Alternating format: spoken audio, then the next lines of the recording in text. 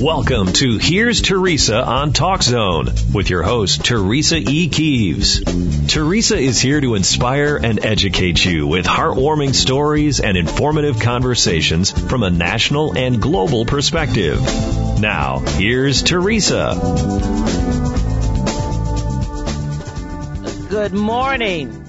Good morning, good morning, good morning, and hello to all of my international listeners out there.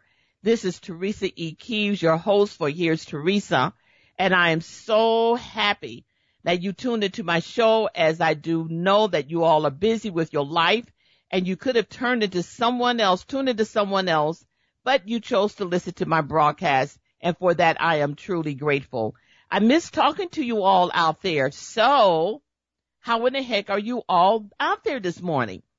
I'm doing just great, just excited about my day, especially now that I'm talking to you all out there. And I'm broadcasting on the greattalkzone.com internet radio.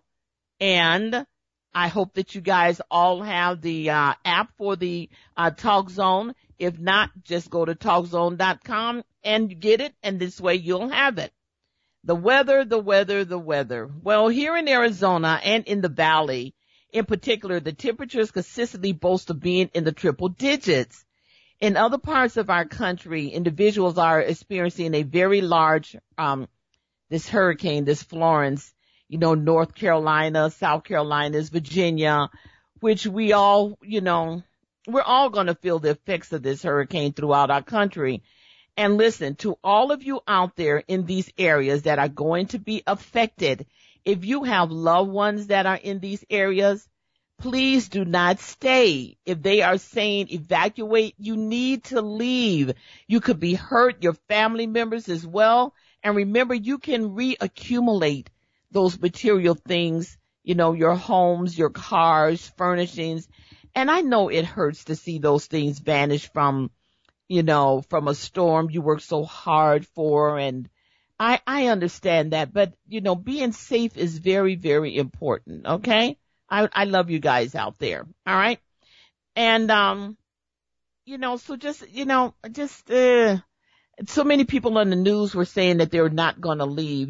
This is not good, even though, they've downed it as a category 3 or whatever. They can do it to a category 1 if they want, but it's still dangerous. Okay. Now, I have a fabulous show lined up for you with my great discussions for you listeners, along with the world's best mental health therapist, Reginald C. Campbell. And he will be coming on here in a few minutes, but let's you and I chat briefly first. Let's talk about the importance of voting in this upcoming mid-term election, November 2018. Now, First Lady Michelle Obama has a message out in the internet about the importance of voting in this upcoming election.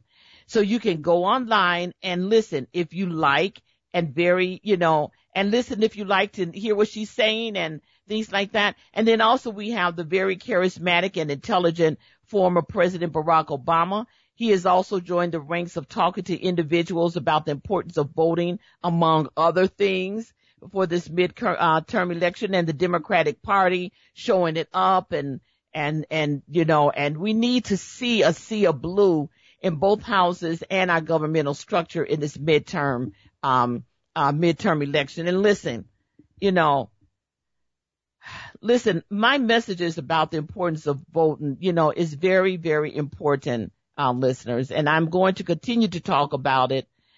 Getting out and registering to vote, and vote if you are registered. And it's once again, it's just very important. And for our young people to vote, there was, and I still do believe that there is a large momentum with our young people registering to vote. And I am certain that they are still out there doing their thing and talking to the public. However, with all of the cray-cray that is going on in our country, the powers to be in the media perhaps are not covering these events. And if you're not covering these events, shame on you. Our country is more than the insanity that continues to go on, listeners, like in Washington, D.C., for example, along with, Les Moonves' departure from CBS. Now, don't get me wrong. These stories should be reported on, but not 1,700 times within the course of a day For weeks, the same story with no movement of improvement or really no new outcome, just a constant talk about the same thing.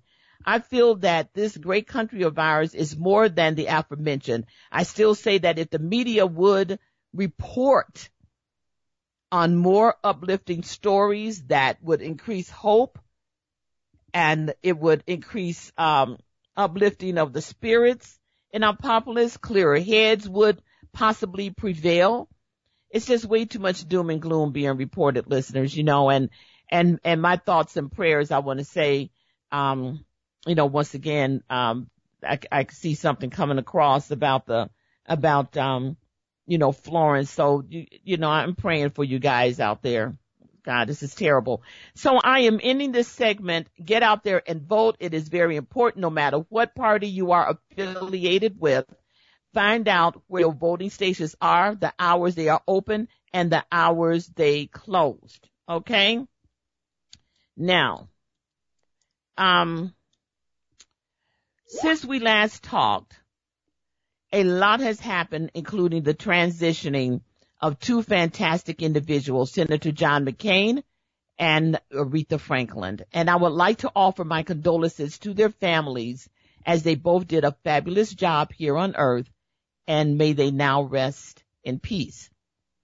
Okay, my lineup of topics to be discussed today are fantastic, and they are the following. Dinner table conversation, only love knows love. A class act, are you one? Sexism, bias, and racism in the world of tennis. What in the hell is going on? And the economy is great, or is it really? So let's jump right into it. Let's start off with my dinner table conversation. Only love knows love. It's a beautiful thing, and it is a saying that I had our minister, Reverend C. Rand in Chicago, state within my husband and our vows as we were married almost 22 years ago at the Omni Hotel on beautiful Michigan Avenue on Valentine's Day.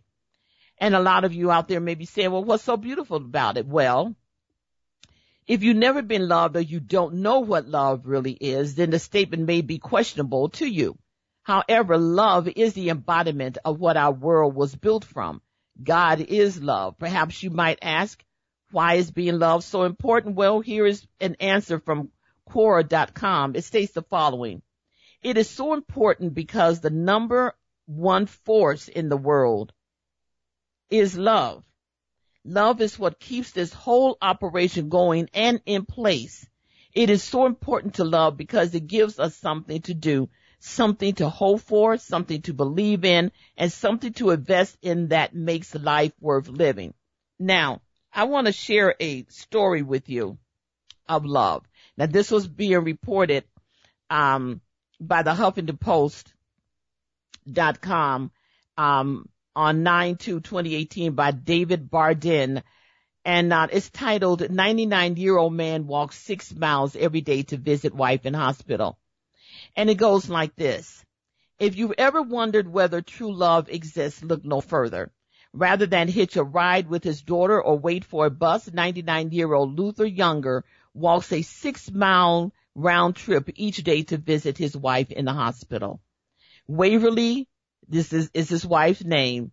They've been married for more than 55 years, and she has spent the past 3 weeks in the hospital with pneumonia and has been battling brain cancer since 2009. Even when the temperature soars to more than 90 degrees, there's nothing that can stop Younger making the trek to the bedside of his wife, a woman he describes as being the sweetest cup of tea he has ever had. Younger's daughter, Luthita, told Yahoo that her father, he doesn't have to make the walk, but he insists on it. I can drive him. He just doesn't want to wait. He's impatient, she said. The Korean War veteran told CBS News that the people who tell him to act his age are jealous because I don't drink, I don't smoke, because it's no good. I wouldn't be here if I did. Without my wife, I ain't nothing, he said. She is a beautiful lady and she treats me as a person is supposed to be. She made a man out of me. That's why I love her, because she's tough. She's not weak. That's the kind of woman I want. She's the best cup of tea I've ever had. What a heart-filled story, listeners. Love is a powerful emotion, some may say. The man in this story has been married to his wife for more than half of his life. They are truly connected without any doubt. He recognizes how important she is to him. Love is a many-splendored thing, an old song says. So listeners, if you choose to, ask at the dinner table, what is the definition of love? The responses will be interesting and a conversation within itself. Then ask, is there a difference in the feeling of being loved versus when you are not being loved? When your loved one is in need, such as the story I just talked about, would you consistently walk miles to get to them just so you can spend whatever time you can with them?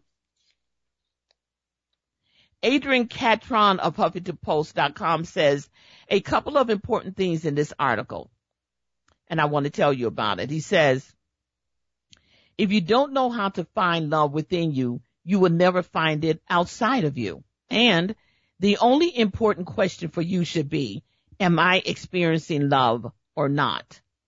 Do you believe these statements to be true, listeners, or not? Gandhi stated, if you still are wondering why is love so important in our lives, the answer is that it satisfies the emotional needs of human beings. Human beings have an innate quality of giving and feeling love.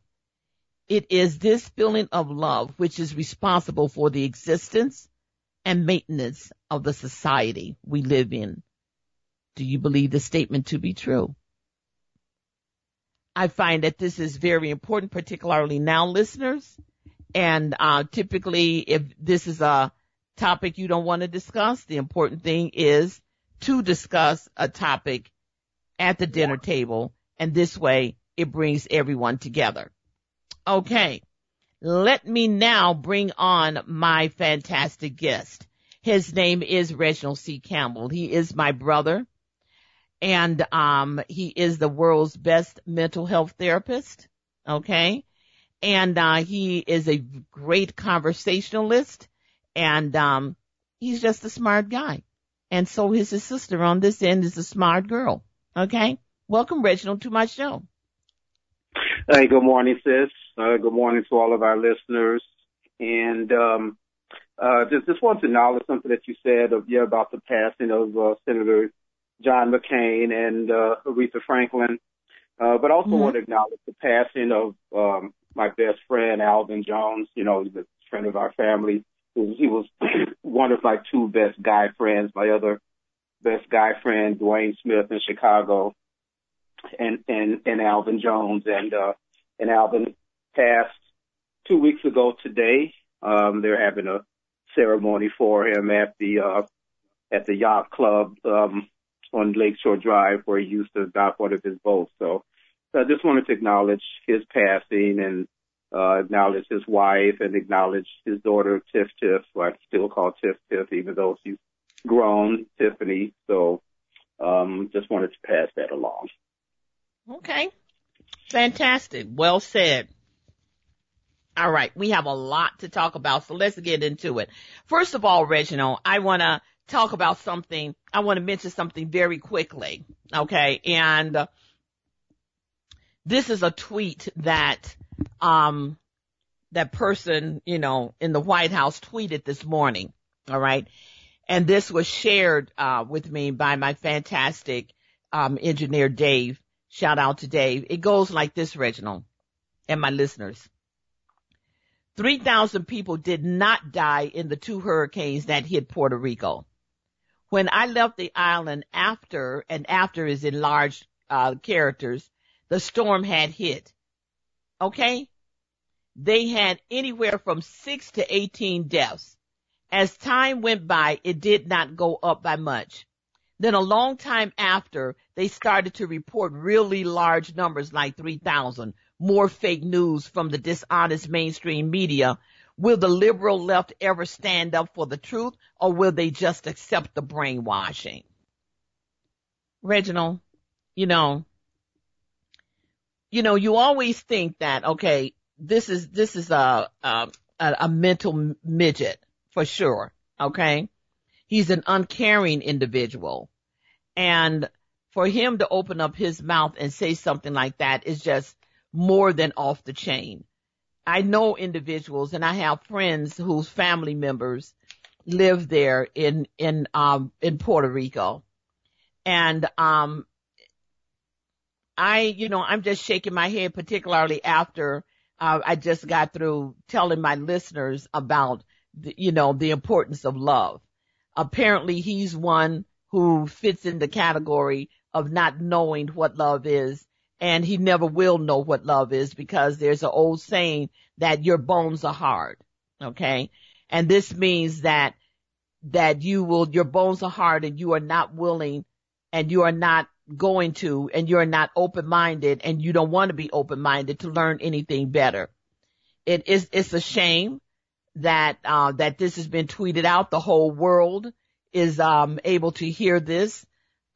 We were dubbed, one of the fantastic, if not the most revered countries in this world, but yet look at what's coming out. You know what I'm saying? So I just wanted to, talk about that. It breaks my heart. It really does. But, nothing lasts forever but God's love.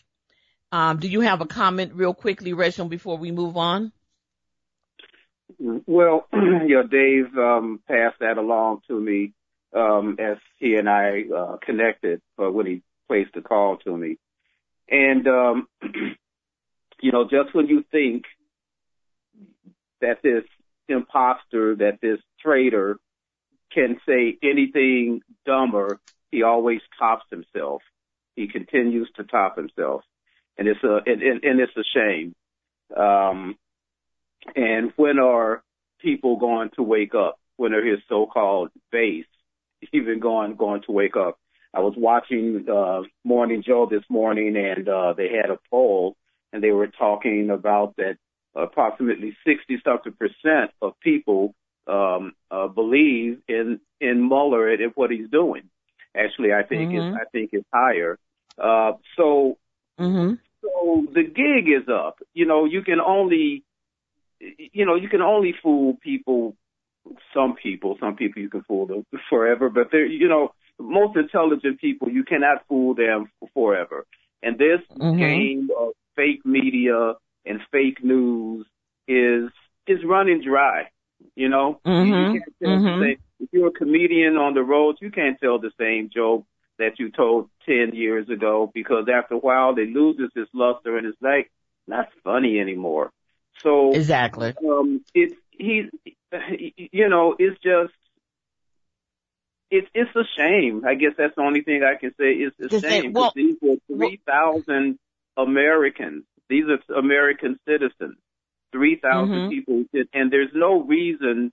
But it shows the state of mental illness. It shows the state of narcissism that this man has, because it's all about him. Exactly. But the thing is, and let's not forget, our brothers and sisters in the Virgin Islands either, but, for him to come out and tweet this and say that it's brainwashed, he doesn't have a brain, because if he had one, he would not have tweeted this message. So, I'm just saying, listeners, that, this is up to you.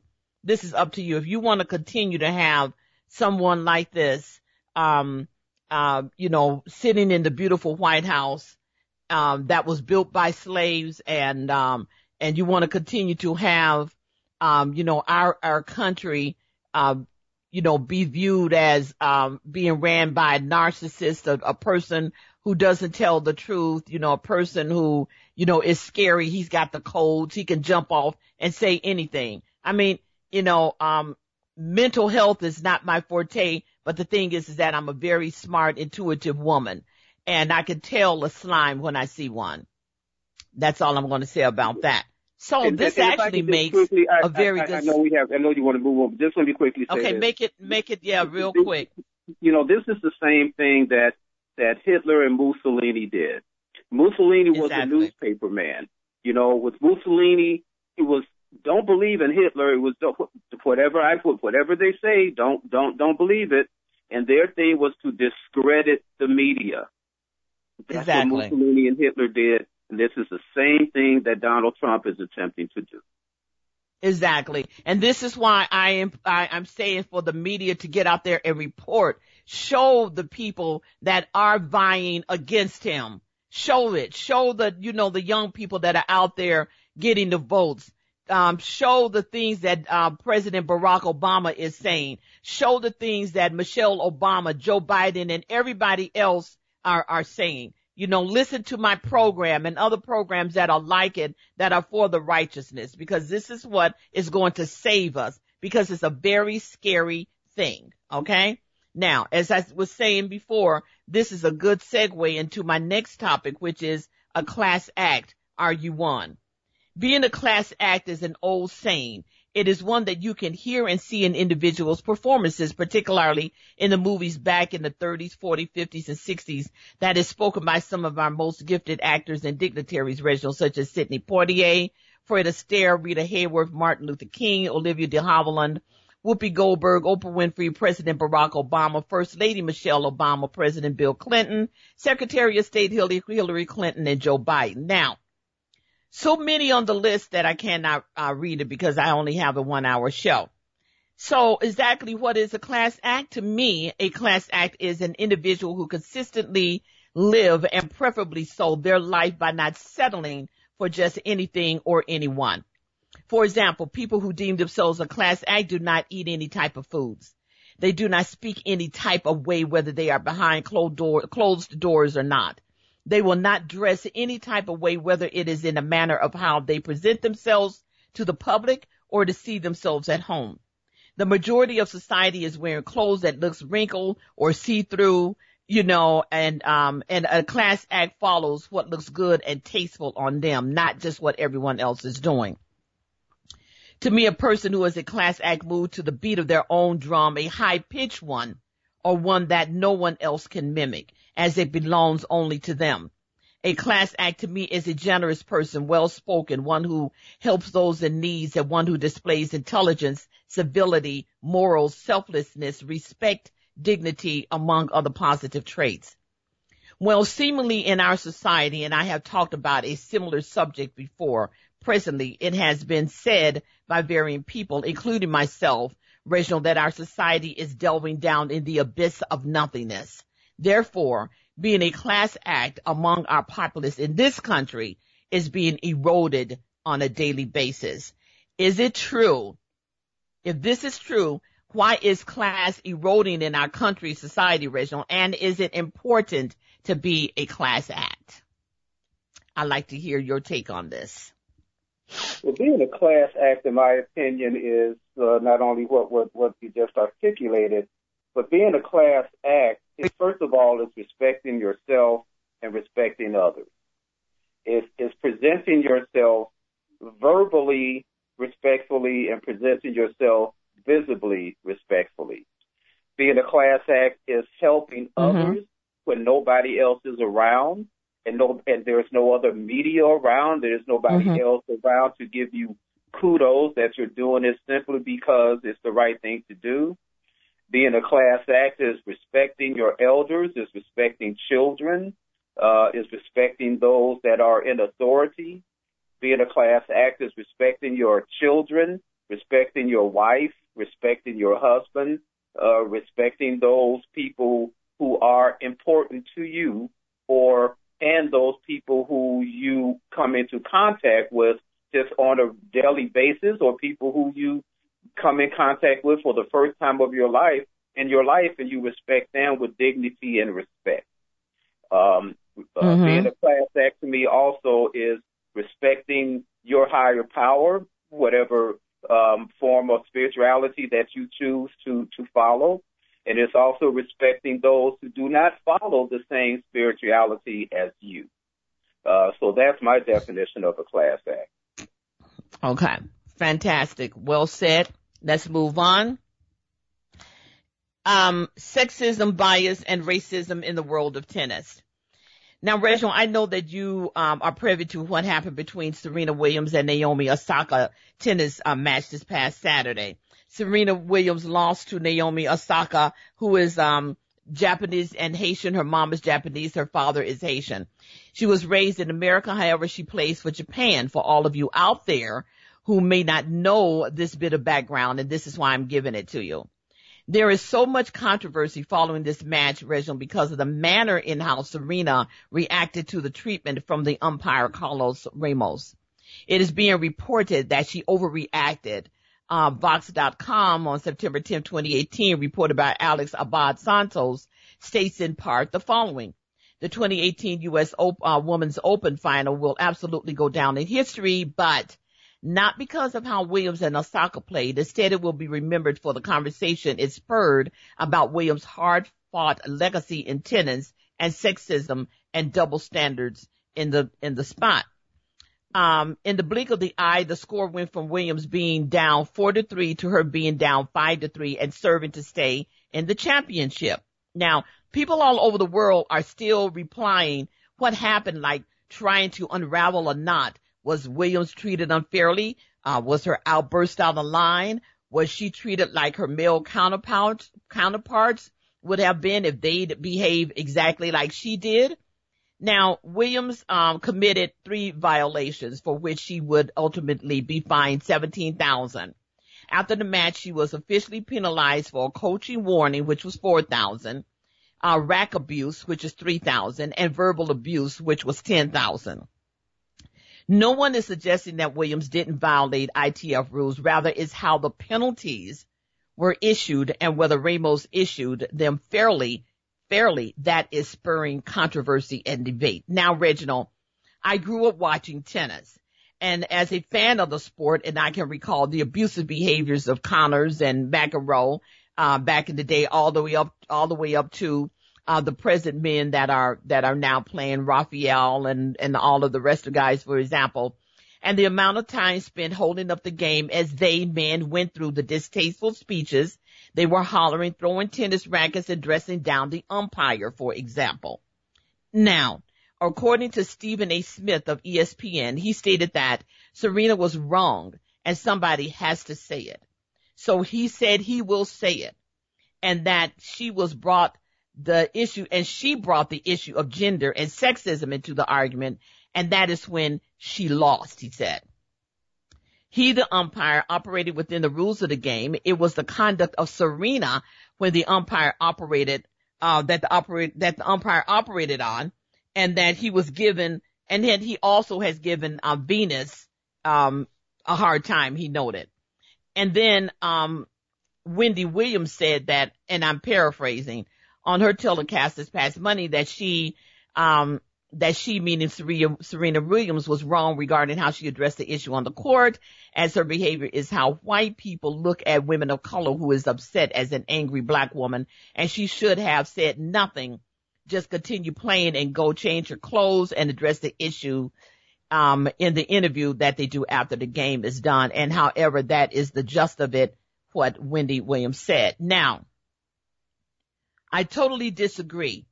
However, there is also the despicable cartoon drawn by cartoonist Mark Knight depicting Serena Williams in a way that is very reminiscent of the ugly and distasteful cartoons that were, and in some cases still are, being drawn and showing people of color in a disgraceful and untruth manner, being displayed as a buffoon, lost, angry, fat, big lips, looking for handouts, none of which is true. Osaka being displayed as an innocent white girl with a blonde ponytail. So who got it wrong? Your comments, Reginald? Well, first of all, I couldn't give less than a damn what Wendy Williams or Stephen A. Smith says, so let me start off with that, because their opinion means nothing to me. Their opinion to me, in my opinion, is worth a bucket of warm spit. The second thing, McEnroe and other guys, and I, since followed tennis all my life, being a sports enthusiast as well, that McEnroe, he was famous for arguing and dressing down verbally umpires, where it was, the sports announcers were waiting for it. That was their highlight, so they can show the highlight of how John McEnroe behaved and his out of control behavior, you know. Mm-hmm. But when and other male tennis players have come out and said, yeah, I've said more worse things to an umpire than what Serena Williams has said. But the problem with people is when you call them on their BS. You know, that's like you throw a rock in a pack of dogs. The dog that yelps is the one that got hit. So, you know, Ramos is yelping, and he's the one who got hit. He knows that. The other thing, this young Miss Osaka, this young woman, she's a young woman of color. You know, right? Her dad is black, Haitian. Well, he's black. And her mother is Japanese. She's a young woman of color. So my thing is, how long will it be before, since they finally found out that she's a young woman of color, and even if her dad wasn't black, if she was all Japanese, she would still be a woman of color. How long will it be before they start to try and disparage her for being a young woman of color? Mm-hmm. Exactly. Now, here's the thing. Let's not forget, too, Reginald, that McEnroe made millions of dollars from commercials displaying his behavior on the court. Okay. And as far as the umpire, you could tell that he didn't appreciate being dressed down by Serena. And I really don't care. I'm all team Serena, and I'm also team Osaka. But this is all about Serena right now. Okay. So we you know, the thing is that the media needs to move on. This is what I've said earlier, about the reporting. You know, stop talking about it. It's done. It's over. Serena there will never be another Serena Williams. She is in my opinion, the ultimate, the fantastic. And stop referring to this young lady as another Serena, a young Serena. Serena is still young. Age means nothing. See, this is why people, get old and everything, because they're so encrypted with age, which limits them in their life, in their mind, Reginald. There would never be another Serena. There would never be anyone to win the grand slams and things like that, the way she handled it. There will never be another one. God only made one of us. Each one of us are unique. So they need to stop saying that. And also, no one is taken away from the fact that Naomi Osaka played extremely well. She is fantastic. There's no doubt. And Serena is fantastic as well. And as I said before, there will never be another of her caliber. She was very consoling to Naomi and telling her that this is her moment. Congratulations. And if you have not looked at the match, please go online and do so, because there's a lot of things that was not reported that happened in the match that, she was being coached and all that, whatever. And if you, and then see what, your conclusions are, but, I didn't care for what, I'm reporting these stories, and I'm going to state my opinion, and opinions about it. I really don't care what Wendy Williams said. I'm just saying this for my viewers. I don't care what this other, gentleman said. I don't care. This is for my viewers. They have their right to their opinion. And, in my opinion, they were wrong. It's sickening. It really is sickening. Okay, let's move on, Reginald. What in the hell is going on? And ABC News reported on 9/11/2018 by Joyetta Biwas, white man takes out gun to stop black students from entering apartment building. A video of a tense encounter between black students and a white man in Florida has prompted a police investigation after it went viral on Twitter. The video, posted by one of the students of Florida A&M University, Isaiah Butterfield, shows the man holding a gun and using his body to prevent these students, Reginald, from entering a building of student housing, that is a student housing complex, this past Saturday. Now, the video has been viewed by more than 320 times on Twitter.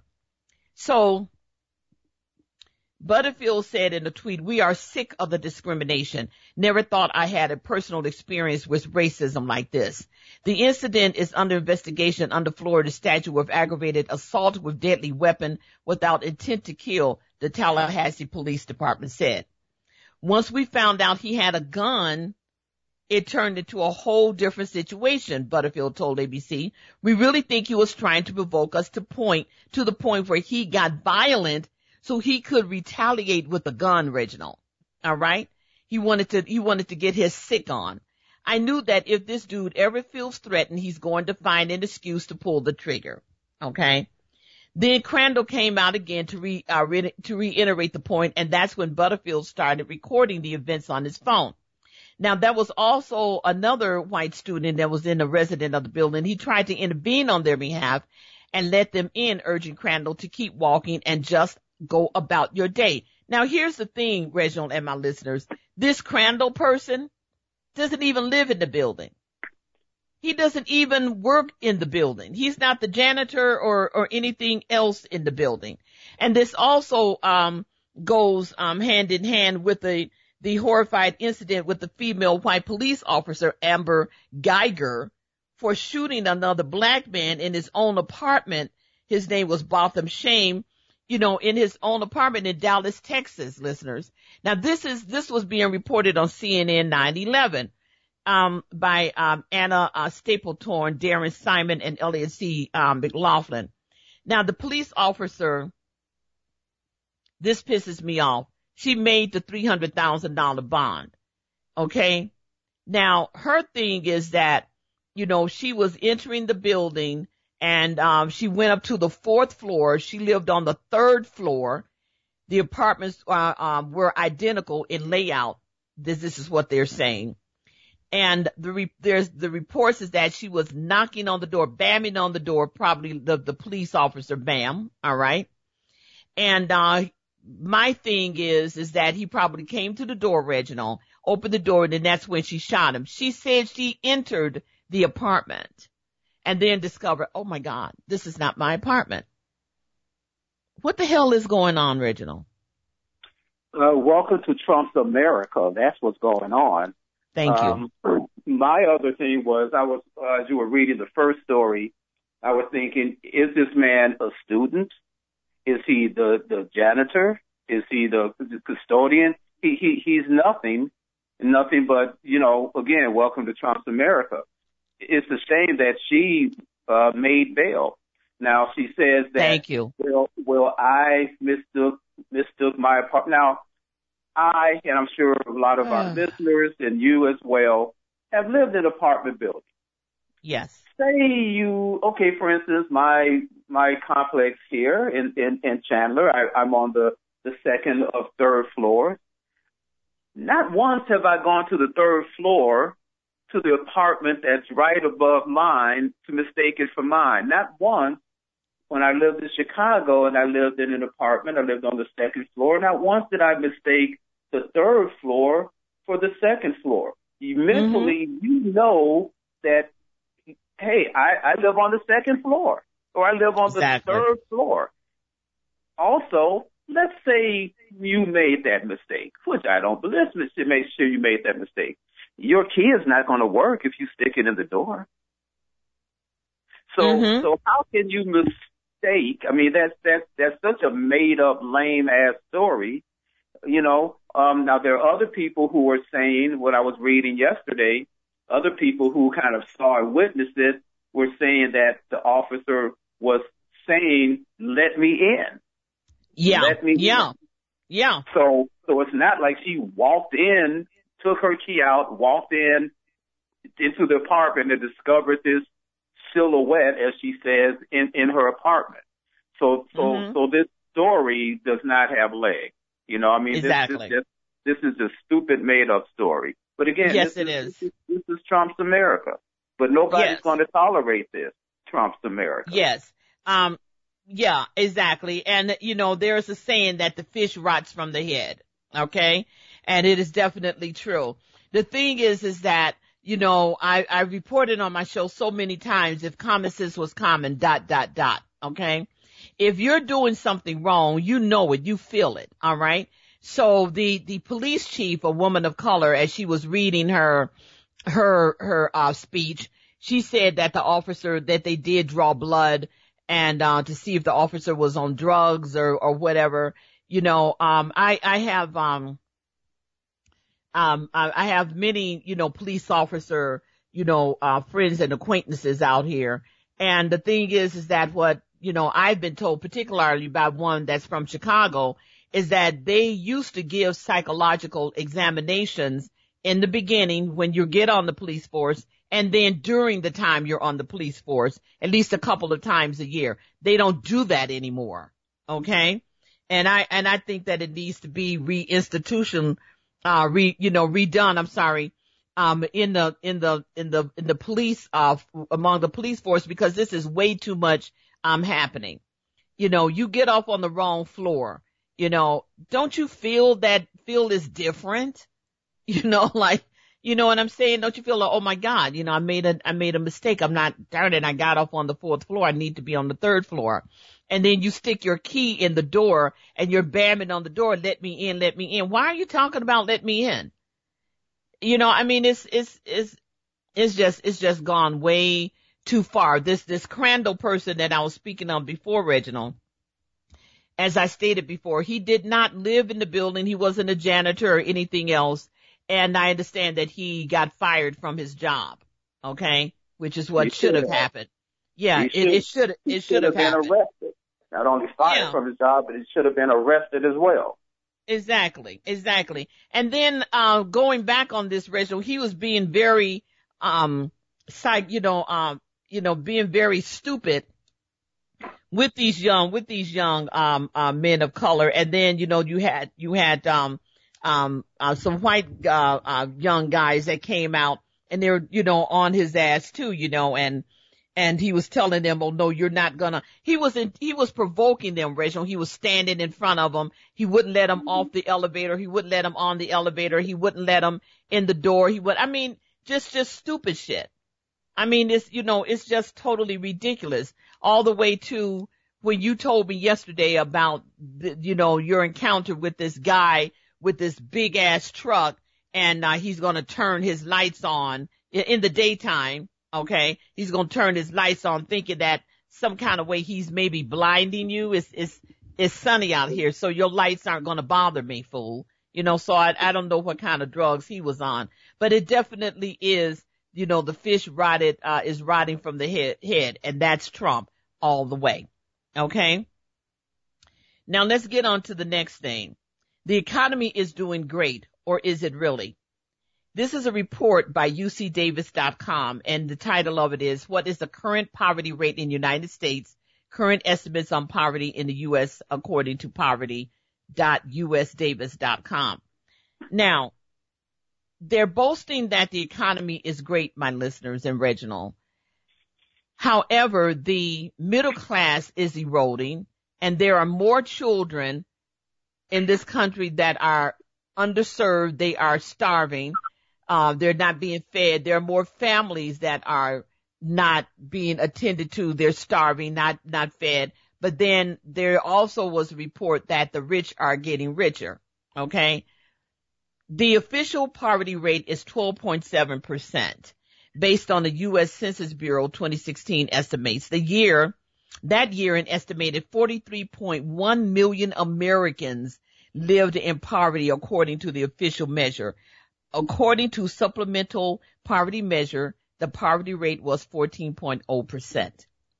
The official poverty measure was developed in 1960s in conjunction with President Johnson's War on Poverty. Now, the official measure today is based on data from the current population survey annual social and economic supplement. The survey is sent to U.S. households, so the poverty estimates do not include those who are homeless. Now, the sample also excludes military personnel who do not live at least one civilian adult, as well as incarcerated adults. Now, Rachel, unfortunately, for over 13 million kids in this country, going to school hungry is the norm. 1 in 5 children in the United States live in food insecure households, which which means that lack consistent access to, they don't have enough food. Now, this is being reported March, 2017. And I want to just point out a couple of good websites for my listeners to go on. There's Reading, Writing, and Hunger, more than 13 million kids in this country. And it's on the WashingtonPost.com. And also 6 startling facts about children hungry in the U.S. and how you can help. Okay?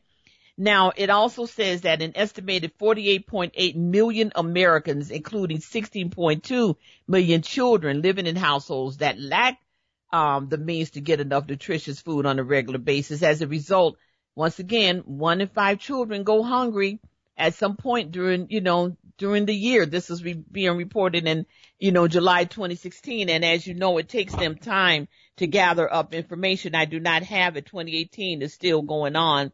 So, and I don't have all of the stats from 2017. As I said, it's about every 2 years, all these stats are accumulated. But my point is, Reginald and my listeners, if the economy is so doggone great, it's so doggone vibrant, why are people starving? Why are our children going to bed hungry in this nation? You understand what I'm saying? Well, in my opinion, the reason it's happening is because people don't care, and that's not a priority. Children, even though these politicians walking around with their stupid speeches and everything, talk about how they care about veterans, they don't, and it shows. How we talk about children, they don't. Is the economy better? Is the economy good? Yes, it is. The economy better than it was 8 years ago, 10 years ago when President Obama walked into the office. Yes, it is. But however, unfortunately, it takes more than just a booming economy to take care of those important people in our lives. If you talk about the Department of Education, how they are whittling down the Department of Education not to do anything. So you have these departments, but what the Republicans have done is, even though they hate the Department of Education, they'll put an incompetent person like Nancy DeVos in there to destroy it. Exactly. So this is what they do. But in the meantime, giving tax breaks to millionaires and billionaires who don't need them. And a lot of millionaires have said, look, I don't need another tax break. This isn't something that I need. So, that's why it's important for people to get out and vote this November, which is coming along. We're the 14th already. So this is coming up. And, we need to make our voices heard, because as a country, as a society, and as a people, we can do better. And we have to do better by children. We have to do better by veterans, and we have to do better just by families. We have to. Well, the thing is that, I don't know how people can just go to sleep at night knowing that, children are starving in this world, that anybody is starving, in this world, that anyone is starving in our nation. This is why we need to pay attention. We never know if our neighbor could be having an issue or anything like that, that you can lend a hand to help your neighbor. But people, they rather be mean and crass and not pay attention to what's going on around them. The only time that they'll yell ouch is when something happens to them, But I want to also move into talking about an article that also I didn't put it on my list, but it's the detention of migrant children has skyrocketed to highest levels ever. Now this is September 12th. Now this is what I'm saying, listeners. There's a lot of things that need to be talked about. They may talk a little bit about certain things, such as with the children that are still are being held, in these centers. The article is written by Caitlin Dickerson, and this is on the New York Times. It says, even though hundreds of children separated from their families after crossing the border have been released under court order, the overall number of detained migrant children has exploded to the highest ever recorded, a significant counter-narrative to the Trump administration's efforts to reduce the number of undocumented families coming to the United States. Okay? The population levels at federally contracted shelters for migrant children have quietly shot up more than fivefold since last summer, according to data obtained by the New York Times, reaching a total of 12,800 this month. There were 2,400 such children in custody in May 2017. What the hell is that, Reginald? Yeah. Wow. Isn't that staggering? I'm sorry? That's staggering. Those numbers are staggering. I'm just going to say it. A lot of this is just very reminiscent to how, to what they did in World War II and everything, Reginald, with the Jews in the camps and stuff. I mean, it's, you know what I'm saying? It's on that level. I just had to say it. It's very sad, but go ahead. Yeah, actually, I was thinking a couple of days ago, before coming across the story about these children, and I was thinking to myself, wait a minute, the news media has gotten really quiet about these children that are in these what I call detention camps, and this is still happening. The majority of these children have not been reunited with their families, with their parents. Yes, a lot of the parents have been deported back to their home country, or the country where they left to escape poverty and physical abuse and things like that, and they have no way of reconnecting these children.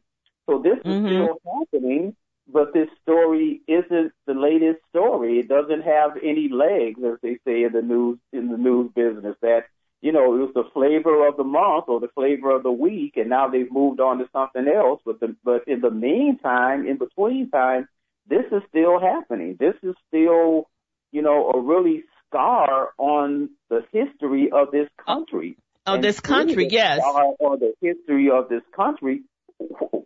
What about children? What about these kids? What does it say to us as a nation, as a society, as a people, that something like this is happening? I mean, this is just here ridiculous. In this country, and this is yes, and this is what I was saying earlier in my broadcast, Reginald, and my listeners, that you boast this country to be great. Well, be great. Be great. You're loving and kind or whatever. Be loving and be kind. And the reason that I'm reporting on this, Reginald, is to take the words right out of your mouth. It's like, okay, they're very quiet about this. So what is going on? The article goes on to say the huge increases which have placed the federal shelter systems near capacity are due not to an influx of children entering the country, but a reduction in the number being released to live with their families and other sponsors. The data collected by the Department of Health and Human Services suggests. Now, some of those work in the migrant shelter network say the bottleneck is straining both the children and the system that cares for them. So here we go, Reginald, with, the use of the taxpayers' money for a dirty deed. Right. This is not what the taxpayers' money is deemed for. Instead of it heightening our educational system, instead of it shoring up our foundations, we got crumbling bridges. Instead of it, influxing, the EPA so that we can have clean air, so that we can fucking breathe every damn day. This is what the Trump administration is doing. And it's no different than what Hitler was doing, people. It's no different. Trust me, it's no different. Your last comments on that, Reginald? It's just a shame before the eyes of God. And, again, it's just mind blowing that something like this is happening to people in our country.